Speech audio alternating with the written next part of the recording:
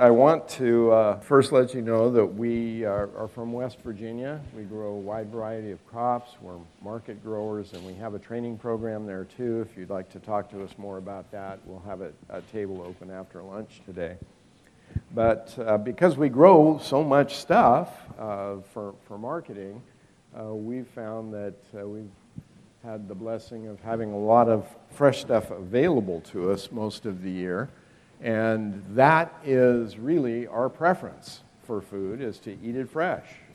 And one of the things that we as a people have kind of lost sight of in the last couple of generations is that there is actually counsel in the Bible about how we eat certain things. And that counsel comes from Ecclesiastes chapter 3, where it says, "To everything there is a season and a time to every purpose under the heavens."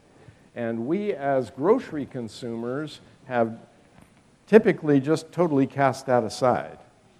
I remember as a youngster growing up, even in California, I was raised in Northern California and lived most of my life there, that the only times when I was a kid that we saw peaches or grapes in the grocery store was during peach season or grape season.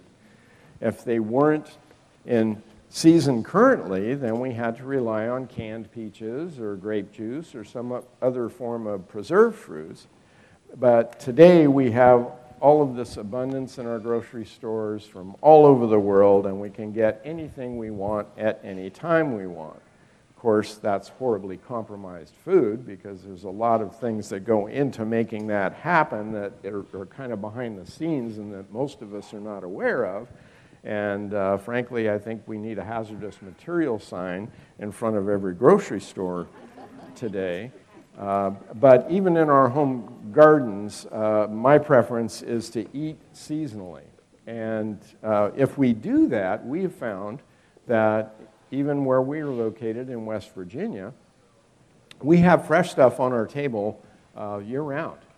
And we currently have crops growing right now that we'll be going home to. I have carrots, I have beets, I have kale, I have Brussels sprouts. We've got some spinach. So we don't can a whole lot of vegetables for that reason. There are some things that we do preserve, and Lynnita will be sharing that with you. And we also preserve some of our staple crops, and that's what I'm going to talk about here first, because many of us store pumpkins, for example, or winter squash, and I want to talk from the grower's point of view about what's necessary to do that successfully before you even harvest it, because that is really important, and it's a lot. Some of our carrots. Here's the crops that we store. There's some things that we have to do with these crops. I'm going to talk about this first column here, and then Lynnita will address the rest of it. But we keep corn in the way of cornmeal. We have dry beans. We do a lot of winter squash and pumpkins, potatoes, sweet potatoes, onions, garlic, and some herbs. Herbs can go on either side of this list. But one of the things that is important for storing these particular crops is that some of them require a period of curing. And that's actually preparation both before and shortly after harvest that needs to be taken before they will store well. And things like field corn, dry beans, winter squash, potatoes, sweet potatoes, onions, and garlic all require either a pre-curing or a curing process in order for them to store well. And I'm going to talk about corn first. Where we are, we have real moist weather conditions during corn harvest. So one of the things that we practice is we want to dry that corn down well before we harvest the corn, to shell it off the ears and to make cornmeal from it. And we want all of the energy of that plant, and this holds true for other small grains too. If you're in a capacity to be able to grow things like wheat or barley, and need to dry it more thoroughly, this works for that too. We do what's called shocking our corn, which is basically putting in stacks like you see behind me in this photograph and allowing it to feel dry. That stack was made by taking about a square yard of corn and leaving a corn plant rooted in the ground at each of the corners of that square yard, or 6 feet, or however large you want to make your stack. And then we cut all of the other stalks a couple inches off the ground and pile them together using those 4 corner posts, so to speak, to kind of anchor it to the ground. And then we just use a corn leaf to tie the whole thing together. And what that does is it stops all the moisture from the root system from continuing to keep that corn green for a longer period of time. And as the plant dries out, it dries out more evenly. All of the carbohydrates that are stored in the stem of the plant and the leaves migrate into the seed that is finishing off, and you get a better quality seed. This process helps with a couple of things at the cellular level in crops that allow it to be stored and kept for a longer period of time. The cell walls accumulate more potassium and calcium that hardens the cell walls so that they're more durable. It's called, it's a hardening off of the crop that takes place when you do this. And we shell the corn and grind it. We have a neighbor that has a flour mill that's powered by his tractor, and he grinds this for us into various different grinds that we want, and then we just basically store it in plastic bags in quantities that are suitable for our use. So we get it back in 50-pound bags, and then Lynnita breaks it down into these smaller packages. And my suggestion, if you do this, is to take these packages and put them in the freezer for 2 or 3 days. And that process kills off any insects or insect eggs that might be in the flour when it's ground, and help prevent it from being infested with weevils and things. After it's been in there for a couple of days, we'll take it back out and just store it in a dark, dry environment. We do cornmeal. We try to do cornmeal every other year because it lasts for a long time. And when we do it, we usually grind about 300 to 500 pounds of corn to meet the needs that we have. We also do popcorn, similar method. We shock the popcorn, let it dry thoroughly, and then just shell it off the cobs. In order to store a seed or a grain, it's got to be lower than 12% moisture, or you run the risk of it rotting. So in terms of our popcorn, we do the same thing we did with the field corn, let it dry down thoroughly.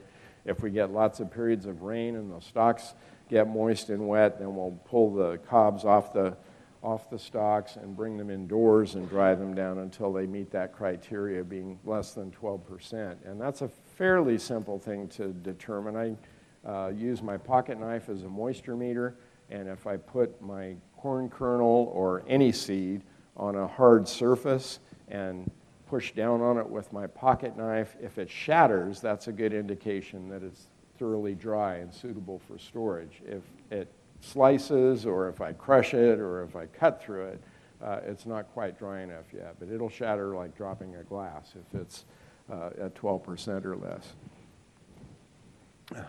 Dry beans is a similar process. We grow quite a few dry beans as one of our staple crops, and with this we stop the irrigation when the seeds are fully formed. Even though the plants may still be green and looking very vigorous, we want to cut the water off at that point. And when the seed is fully ripened, the skin won't be easily injured. And that's the point at which we cut the water off. So we'll open a few pods, examine the skins, kind of manipulate them with our thumbs a little bit. If it slips real easily, it's not quite fully mature. When that skin stays intact, then we know that it's mature. We cut the water off at that point.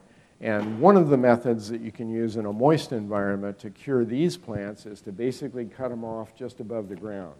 When they harvest commercial dry beans, that's what we do, is we actually use what's called a bean knife, and we drag it through the field with a tractor, and it simply cuts all the plant off, and then the plant is left in the field for a period of time to cure before they go in and thresh the beans.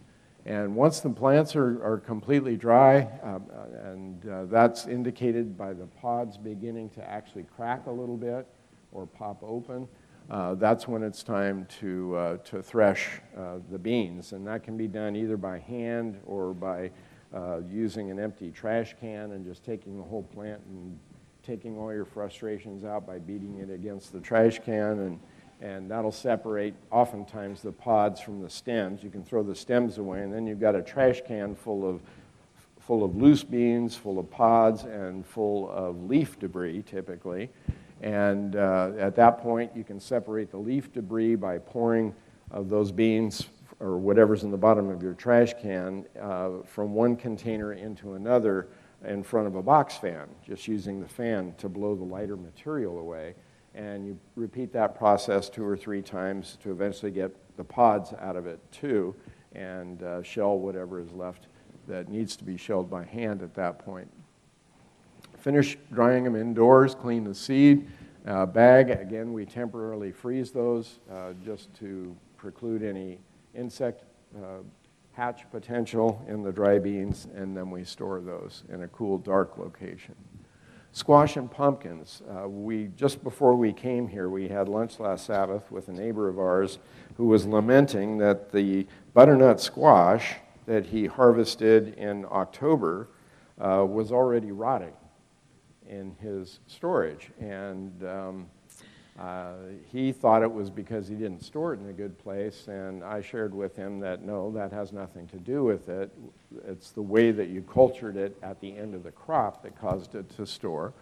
And one thing with squash and pumpkins is you want to fertilize these only when you plant them. You want to make sure you've got enough nutrition in the ground when you plant them so that you're not adding additional nitrogen during the growth cycle. And the reason for that is the additional nitrogen will soften the fruits. It also stimulates vegetative growth in the plant, and it won't harden off properly if you have too much nitrogen late in the growing season. So do your fertilization first. And again, once the fruits are fully formed, cut off the water. How many of you have had cantaloupes from the southwestern desert areas, as opposed to cantaloupes that are grown in the southeast? Okay, I thought there might be more of you. Anyway, I'm from the western states, so we're accustomed to southwestern grown cantaloupes, and they have far better flavor, and they're far sweeter than the ones that grow in this part of the country. That was one of the things that disappointed me about farming in West Virginia, is I haven't been able to get a really great cantaloupe. I get good ones, but they're not really great. Part of the reason is because at the end of the development cycle, the sugars are built. As the plants are under stress and drying down, the carbohydrates accumulate in the fruits, and the skins get harder, the cell walls, just as with the corn, get more durable, and the sugar content starts to increase. And by cutting off the water, you allow that to take place. If you are continuing to irrigate right up until you harvest, you're harvesting a fruit that has far more moisture in it, and as a consequence will not store as well. It does slow the ripening, yes. Yes, right. Okay. So this is what we do. Typically, we'll bring them out of the field. We have lots of thunderstorms in our part of the country, so oftentimes when we harvest these things, there's mud and debris on the fruits themselves, so we'll wash that, and then we'll thoroughly dry them again before we put them into any kind of storage, and they're best stored at room temperature in a dry, dark location. Now, a lot of the old-timers in our area leave their pumpkins out until the first frost, and they think that that's enough of a curing process. And that can help, because essentially what you're doing there is you're leaving the pumpkin in the field long enough, or as long as you can, before there's potential damage to the pumpkin itself. But I prefer to harvest most of my pumpkins and winter squash. I time my planting so that we harvest those with at least 2 weeks to a month of warm weather left. And the reason for that is because they will greatly enhance the sugar content if they're cured after they're cut off the plant for a period of 3 weeks or so. One of the winter squashes that we grow that has become my favorite quickly is called a kabocha squash. It's sunshine kabocha. And that particular squash, when you first harvest it, has a good flavor, But after 3 weeks of curing at 80 degrees, it's got a fabulous flavor. And if I wait too long in the season to harvest it, I can't get that cure. It still takes place, but it's not as dramatic.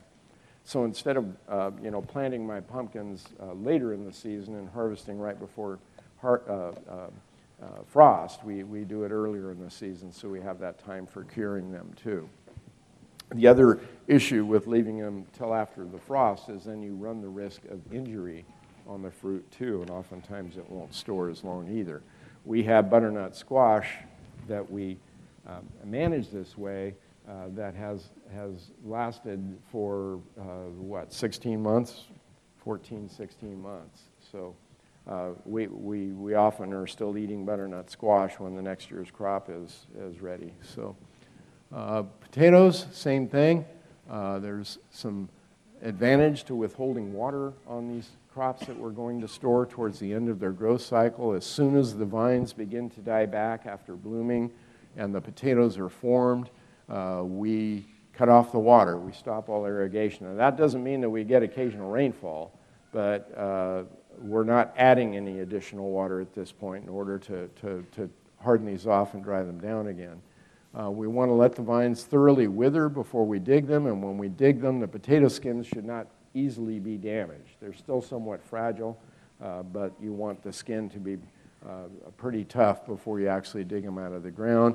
We try to dig when the soil is dry enough so that we don't leave mud on the skins, and if we can get them out of the ground clean, we just store them clean. If there's mud or any dirt that's still attached to the potato, then we wash them immediately and then dry them again thoroughly before we put them into storage. And when we wash them, we have large ventilated crates. I'll stack them in those crates.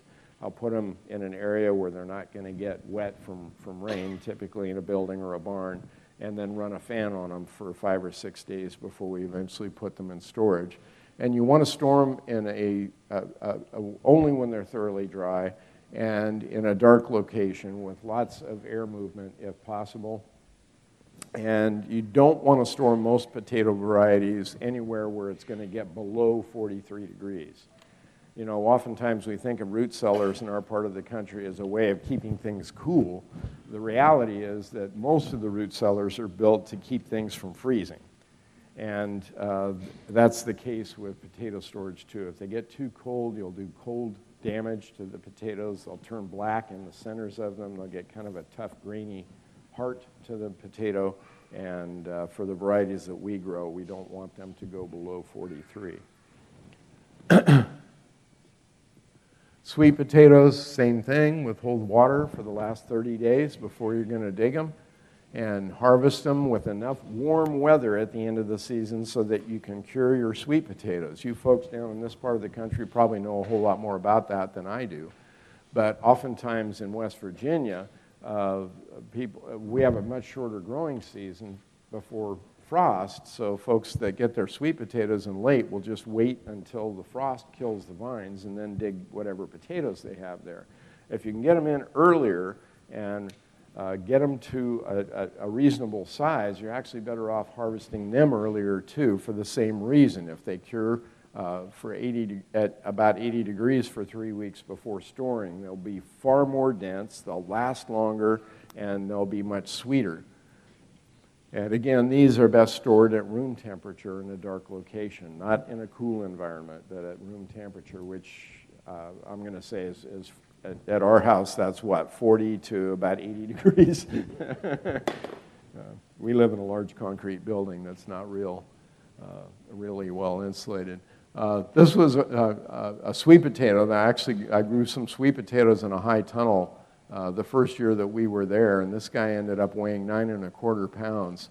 And because he was kind of a centerpiece on our table for a while, we decided not to eat him. And then I got curious about how long this thing would last. And at 26 months, my curiosity was satisfied, so I cut into it. And I can tell you that I probably wouldn't have wanted to eat it at that point. It was pretty pithy, and we didn't try to eat it. But it's just an indication of by following some of these protocols of drying things down and curing them, you can get your crops to last a lot longer. We do a lot of garlic and a lot of onions, more so every year. We've found that that's one of our most popular products, and it works well for us because we can grow a large crop of it and then store it for a period of time and sell a little bit over a long period of time, which for folks that are accustomed to growing fresh produce, you know, if you've got lettuce, you can't do that. So we're growing more and more onions and garlic every year, and the same principles kind of hold true.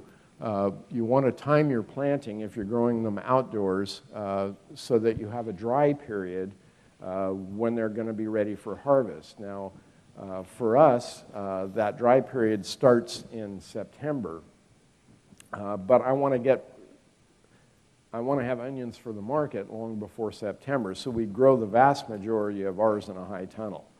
But the outdoor onions that we grow, I plant later in the season, so they're not maturing in July, which is when they want to mature, or August, because we have so much rain at that time of year that it's hard for them to dry enough in the field to cure without rotting. And we have far less rot by growing them in the high tunnels, where I can cut the water off for 2 or 3 weeks before we pull the onions. Growing them outdoors, if we wait until September, things start to dry down a little bit. We have a lot better success growing them outdoors if I plant them late and then harvest them late too. I stop watering the onions as soon as the outer leaves, and this holds true for garlic too. When the outer leaves start to turn a little bit yellow, and we hold the water off for at least 20 days or so prior to harvest to harden them off. And after harvest, we bring them inside.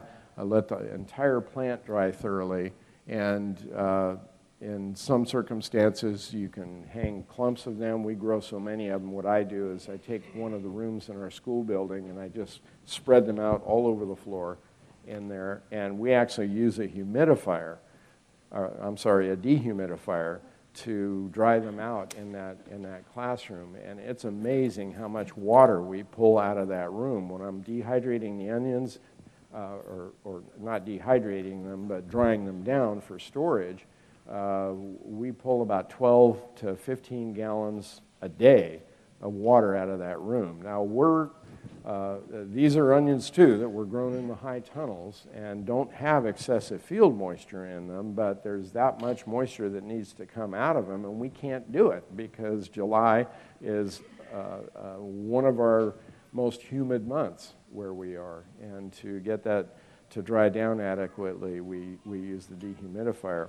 I tried drying them down in a greenhouse one year and made a terrible mistake because I simply put pallets on one of the beds inside a greenhouse that we weren't using that summer, and I spread all the onions out on those pallets, and it got hot, and I thought, this is going to work great, that's going to dry them down. But what happened instead was that they all got horribly sunburned. I didn't realize how sensitive to sunburn the actual onion itself is, but that was a big mistake. We lost about 1/3 of the crop that year in that experiment. Once we've got them dried down thoroughly, we trim the tops, trim the roots, and then we store them in a dry area, again, where there's some good air movement. And these are just, this is actually how we do store them in these black crates that are ventilated. After they're dry, yes, absolutely. Pardon me? No, they don't dry faster, they dry slower. But when you cut that top off, you've created an injury that's moist, that is a wonderful superhighway for bacteria to enter and other infections to enter. So yes, the tops are totally dry when we cut them off. Okay, the herbs that we grow are basil, dill, oregano, rosemary, and cilantro, and we dry all of those, and we do some other things with those. And at this point, I'm going to let Lynnita take over and share with you some of the other aspects of how we preserve things. The point that I'm trying to emphasize here is the preparation of the crop before you store it is important. Watching Bob, it looks like I need to be over here because every time he turned to the right, he lost volume. Can everybody hear?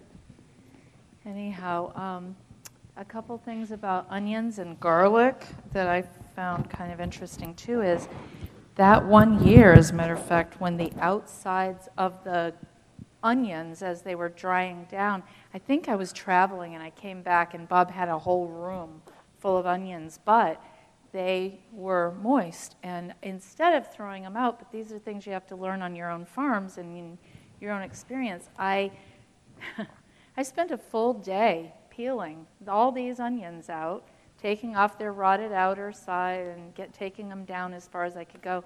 And then I just took a slap chopper. I don't know if any of you have seen them. I don't even know what they're called, but they're a device. You stick your half onion and then you stamp it down and it goes into...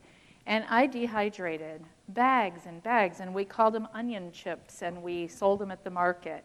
And the ones that were left over, we Ziplocked in freezer bags and stuck them in the freezer. So, I only mention that little anecdote because take your own farm experience, your own economy, and your own time economy, and decide what you want to do with the abundance of the crops that God gives you. And, don't be afraid to experiment, because in the end result, whatever doesn't work will go back to your soil and your compost, and it'll nourish your soil. So, Bob has experience, lots of experience with both chemistry and science and physics, and I don't.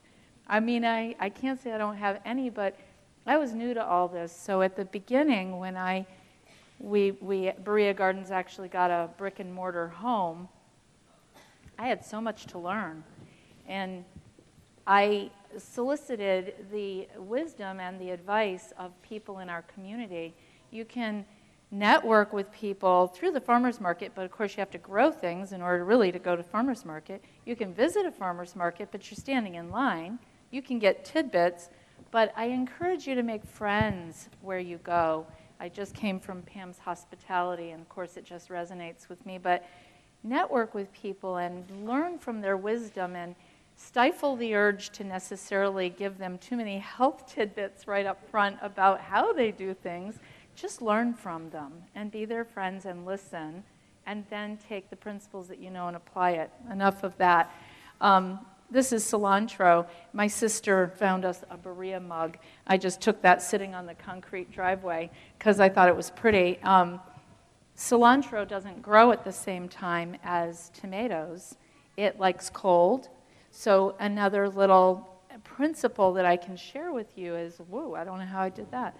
But another principle I can share with you is that, be creative in what you do. I didn't want to use Walmart cilantro, and I didn't want to drive an hour to Kroger. So I took my cilantro and I just chopped it up fresh. I wanted it fresh. But you can't hold it fresh for 2 or 3 months until you're ready to make salsa. So I chopped it up and I packed it into ice cube trays and poured water into it and froze it, and it stayed green. And when I was ready to make my salsa, you can boil off that extra water.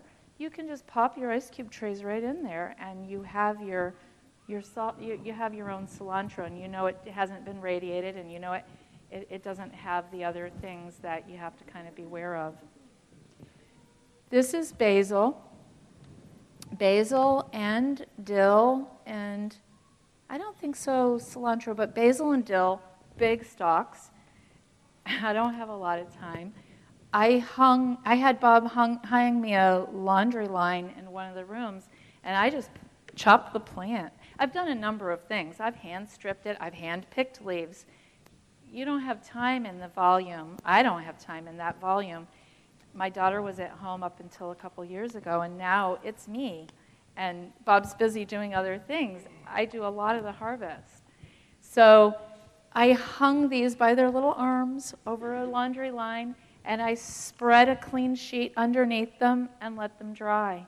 And a lot of their leaves will automatically fall off, and I want it to be a little bit controlled because I don't want all the stems and leaves. And then once they're dry, I would strip the leaves off of those and spread them out further and let them dry some more, and so on. But you get the idea. Now you can also hand pick them off. If your volume is smaller, hand pick them off and put them in a dehydrator, and they'll stay a little more green than mine did. But the aroma and the the value of it, if you just smell the store-bought as opposed to that you harvest yourself, it's amazing.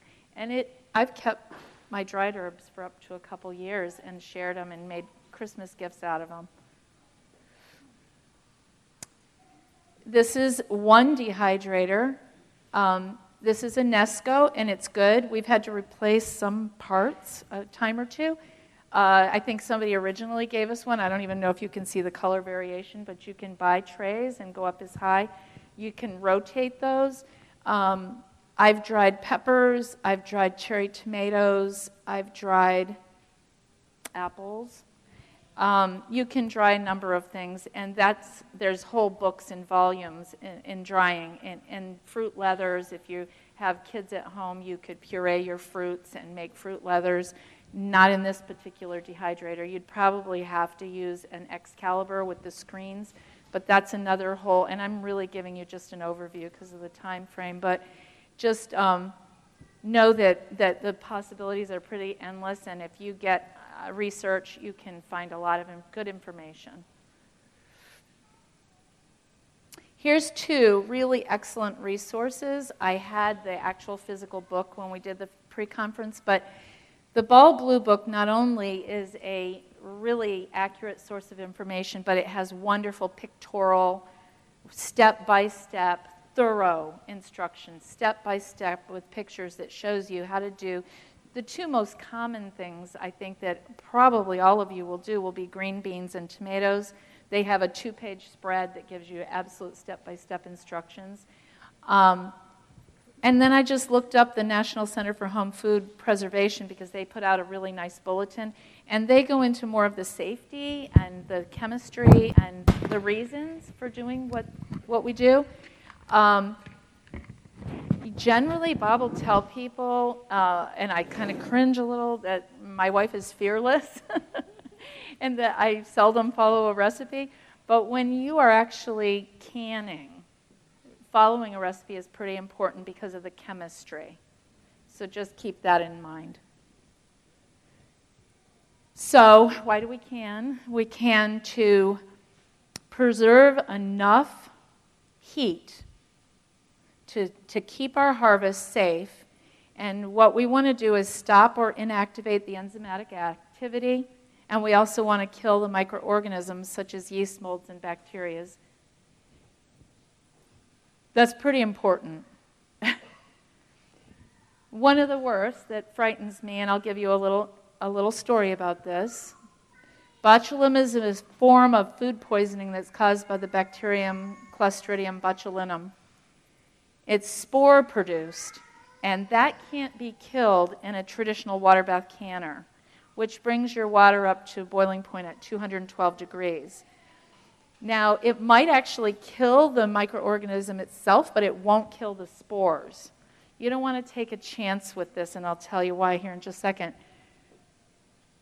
So what we have to do is bring it up to at least 240 degrees, and your typical times I noticed in the Ball Blue Book is up to 250 degrees, and it gives you specifics about pressure and about time for each product. And it talks more about pH balance, because pH balance is a huge consideration when you're canning.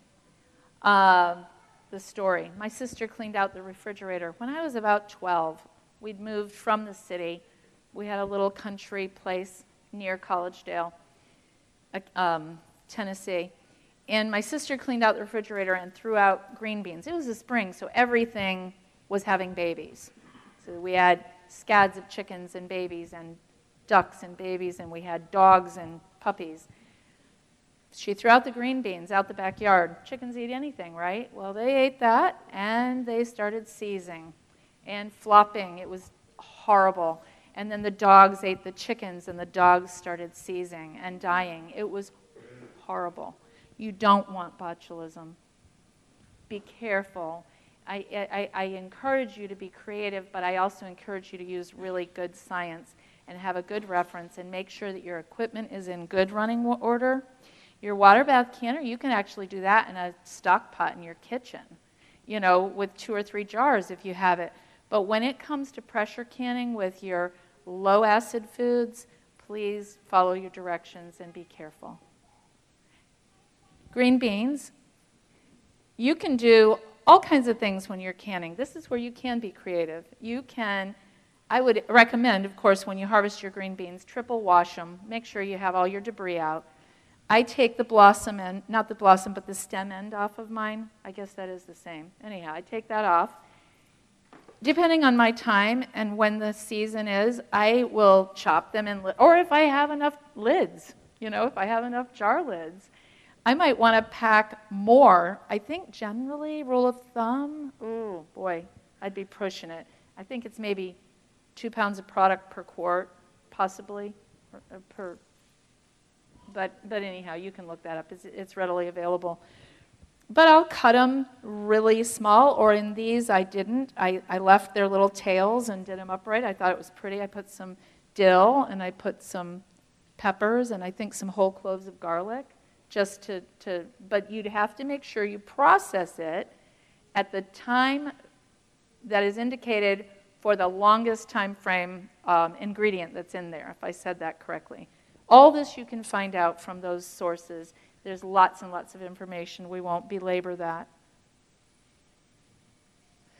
There's tomatoes.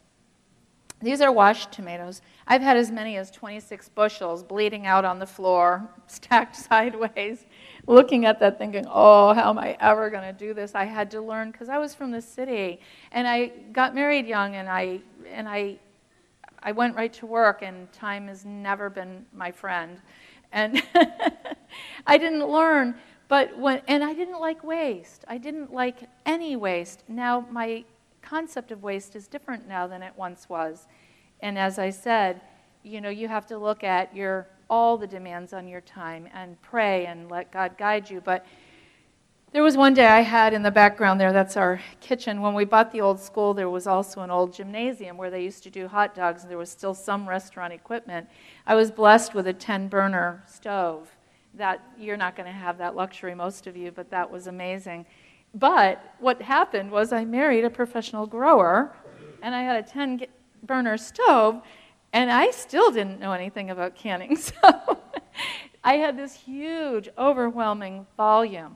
But what that afforded me is the opportunity to learn the right ways, the wrong ways, and to network with neighbors and friends. And I've given a lot of produce away, lots and lots of produce away.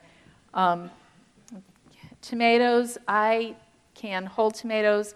I can spaghetti sauce, which has evolved over time to be a lot easier. I will mention for you ladies and men that make spaghetti sauce, the old method where you bring it to simmer. If you have a 13, I want to say it's a pot large enough to bathe a small child in. I've had that full, a simmer. Stirring, I had a friend make me a huge ladle out of a barn board. But, those kinds of volumes are so overwhelming.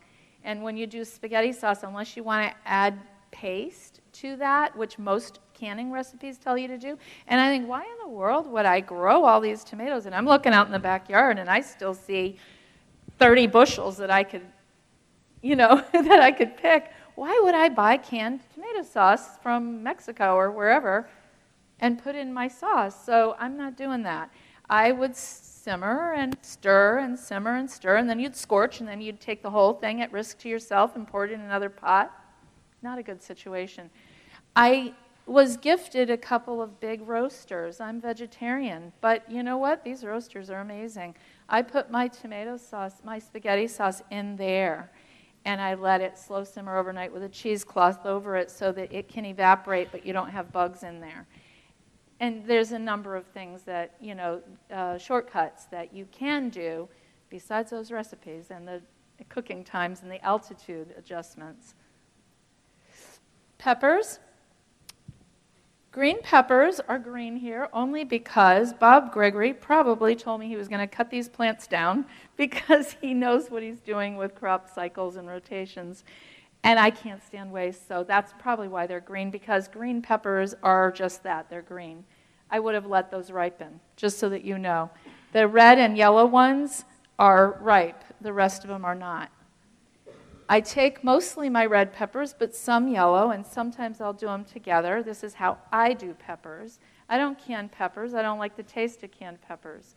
And canning is not inexpensive.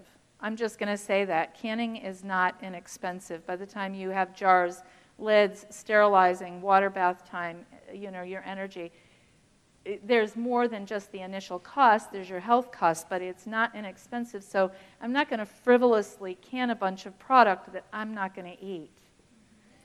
So with peppers, I cut them actually lengthways. These were stock photos because I forgot to put them in.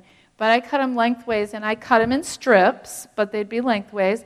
And then they can really pack together, and I put them in freezer Ziploc bags, and I vacuum the air out of them, label them, date them, and I put them in the freezer. Now, when I go to use them, most of you have made cashew cheese, right? They ask for, 4 ounces of pimentos? Don't bother with pimentos. Freeze your red peppers and just pull off enough to color in your Vitamixer as it's going the color that you want for your cashew cheese, and it's your own peppers. And you're not buying that little jar of pimento. Use your own. And then for stir fries, for your gluten pepper steaks, for whatever you want it for, you've got your peppers, and you can take out as much as you want. So I always have one in my home freezer, in my, refrigerator freezer, and then I have, 30 in the freezer in the hall, in a chest freezer, and you have peppers for whatever you want them for. Now, sweet corn, as I told you, I've taken tips from neighbors, friends, canned. My corn gurus can theirs, and they like popping open a can. I don't like canned corn, and I don't frivolously can. Most of this I ended up giving them to my corn gurus, but I like mine frozen. So there's step instructions in the Ball Blue Book on how to do that. I do it in huge volumes. Charlie, who actually we're going to see this weekend, is amazing with those nimble hands of his, and he can cut off 3 bushels of corn off the cob while his wife and I are busy doing everything else. But be careful. I've had quite a bad injury from a mandolin, so just know what be careful with your equipment, because that is risky when you're cutting it off. And the cobs you can actually boil and make a corn jelly. I don't do that, but you can. And you can scrape those cobs later. You're going to be wearing all your corn from head to toe. And you can make creamed corn, which isn't so bad in pint jars, if you like creamed corn, out of those little fragments that get left after you cut it off the cob. So there's a number of things you can do. Or you can just throw them out, and the birds will enjoy them, and they'll eventually compost in your... They tell you, and we'll do more questions at the end, but they tell you to pre-boil and then cut. Now your kernels are soggy. Cut it raw and then pre-boil and drain, in my opinion and experience.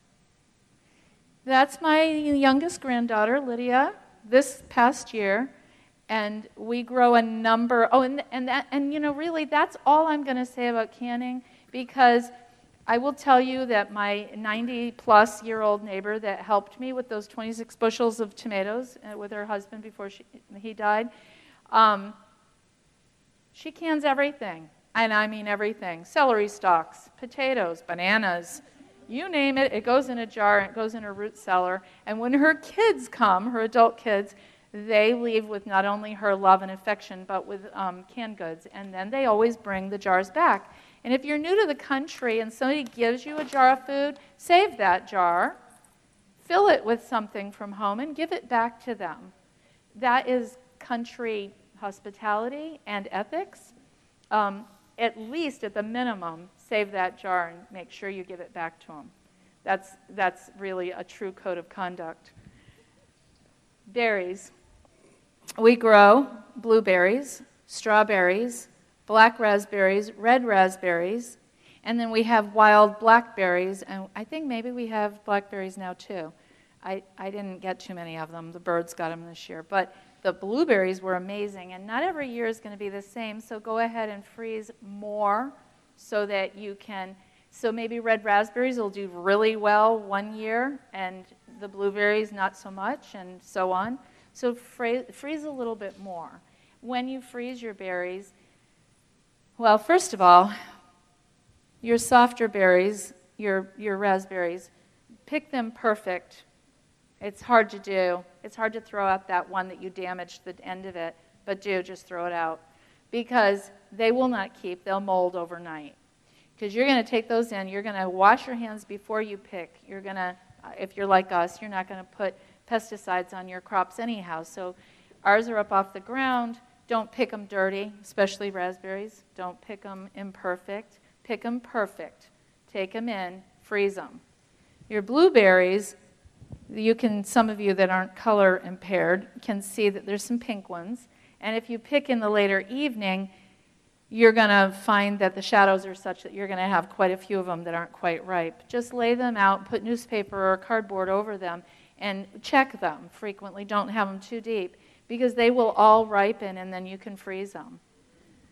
But not so with the raspberries. I learned that the hard way. Anyhow, I learned that the hard way. Berries can be frozen, just like they are, or you can make pies. You can make smoothies. You could make smoothie bases. You can do a number of things and freeze them. But remember to label and date and pay attention. I think they tell you you have 1 year for frozen product. I've used it for longer than that, but I think that is the recommendation.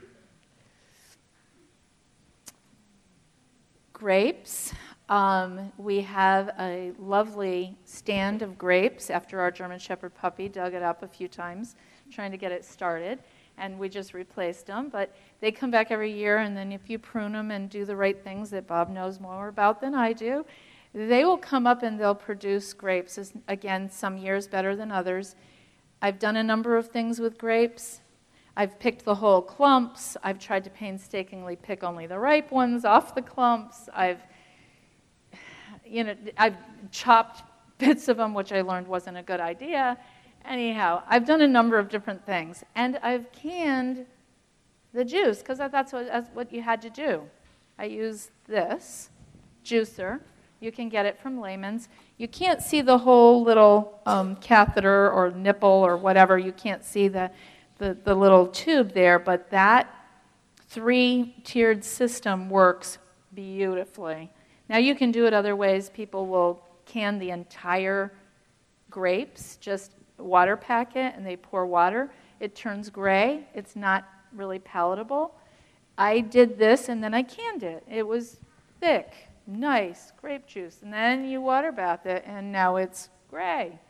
And we drank it because it's, but because I'm sure there's still lots of vitamins and minerals. But I didn't think, let's go have some grape juice. I did that for about 3 years. And this year, I thought, I'm going to freeze my grape juice. And that's what I did, and wow, I advocate freezing it. And you see where they left them in clumps? Do wash them really good, but none of that debris is going to go into your juice. And, so all that's going to come out is your juice. And it's going to be, I would have it at a lower level from the stove where this is simmering, and it'll be draining into that pot, and when that's done, then I would bring it to room temperature and then freeze it. And there's also a formula I was noticing on how many pounds of product you can put in your freezer at one time without dropping your freezer temperature and creating crystals and other things. So, read up on those things. Our class doesn't allow us to go into all that. Thank you. And we'll have questions at the end. I just have a couple more things I want to say, and then we'll take some questions, and Lynnita will be available for those too. One of the things, too, that we do that is very common for home gardeners is we'll oftentimes have a glut of one crop that needs some short-term storage, and by short-term I'm talking maybe 60 to 90 days. I know that we do this frequently with things like cauliflower, cabbage, beets, carrots. One of the things that I want to encourage you to do, if you are a home gardener and you are growing a serious amount of food, and many of you have probably figured this out already, but get yourself a nice-sized used refrigerator to use for this purpose, to use just for storing the gluts that you might have from time to time, because many of these things will store and maintain really good quality for weeks.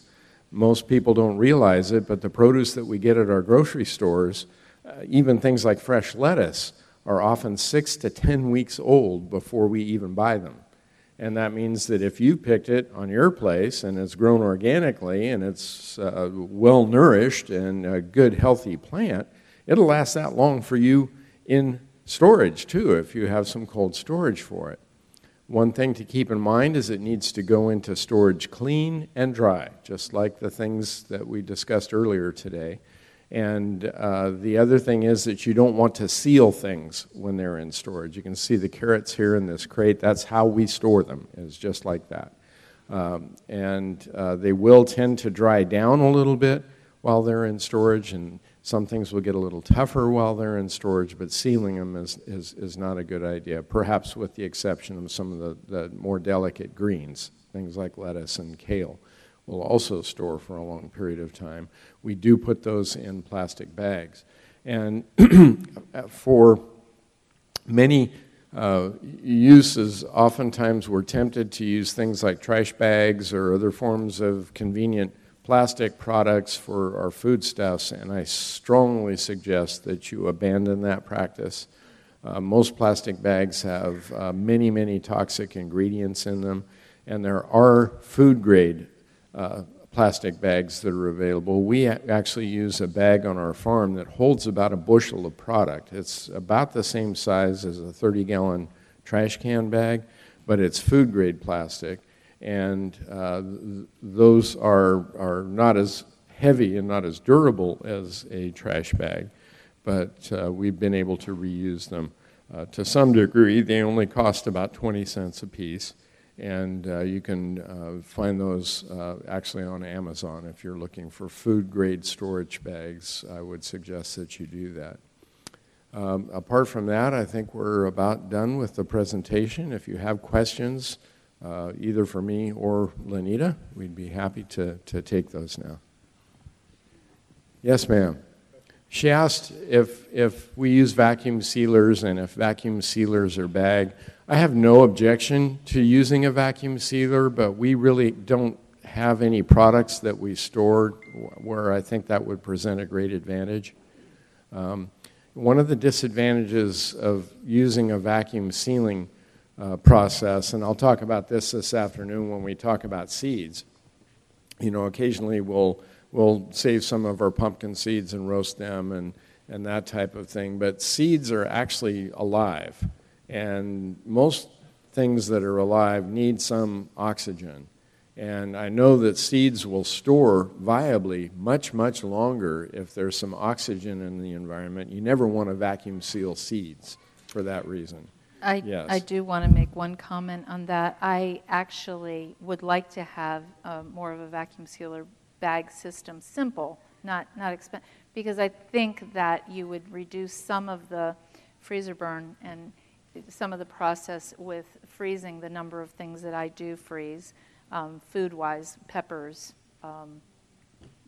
even tomato paste I've done in little tiny Ziploc bags and put them in a bigger one.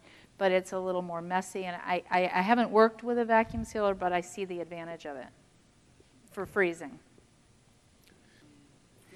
She's talking about the complications of a home food preservation system as opposed to me having a gym kitchen, correct? Yeah, basically. This is one of the things where I really encourage you to, you can go to yard sales, you can go to your local Tractor Supply, especially at certain times of the year, and start with a water bath canner. And you can do that right on your kitchen stove. And sometimes it's more convenient for me, and I actually do that in my own kitchen too. This year I was really busy. So typically they tell you not to use the skins, say for example in your spaghetti sauce, and the seeds, and they'll encourage you to eliminate that, probably for bitterness, maybe for taste, I don't know. But this year I did small batches because it was trickling in and I was doing a lot of other projects, and I actually made a lot of sauce right on my stove, not with the roasters, but on my stovetop, and I went ahead and canned them right there in a tall stock pot, because I could keep doing laundry and other things while I did that, instead of that dedicated time to just being enslaved to the canning kitchen for a day or two. One of the things that I'll add to that is when we can large quantities, and that facility that we have is awesome for, if we're going to do 100 or 200 quarts in a day, it's great to have that available, but it's certainly not necessary. Don't let it discourage And one of the you. reasons that we can so much is because we're feeding people that come through our training program. So, 1 week out of the month, we've got a restaurant where we're serving 3 meals a day. So we go through a lot more of those types of things than you would in a home environment. So find the economy of scale that is right for you. This media was brought to you by Audioverse, a website dedicated to spreading God's Word through free sermon audio and much more. If you would like to know more about Audioverse, or if you would like to listen to more sermons, please visit www.audioverse.org.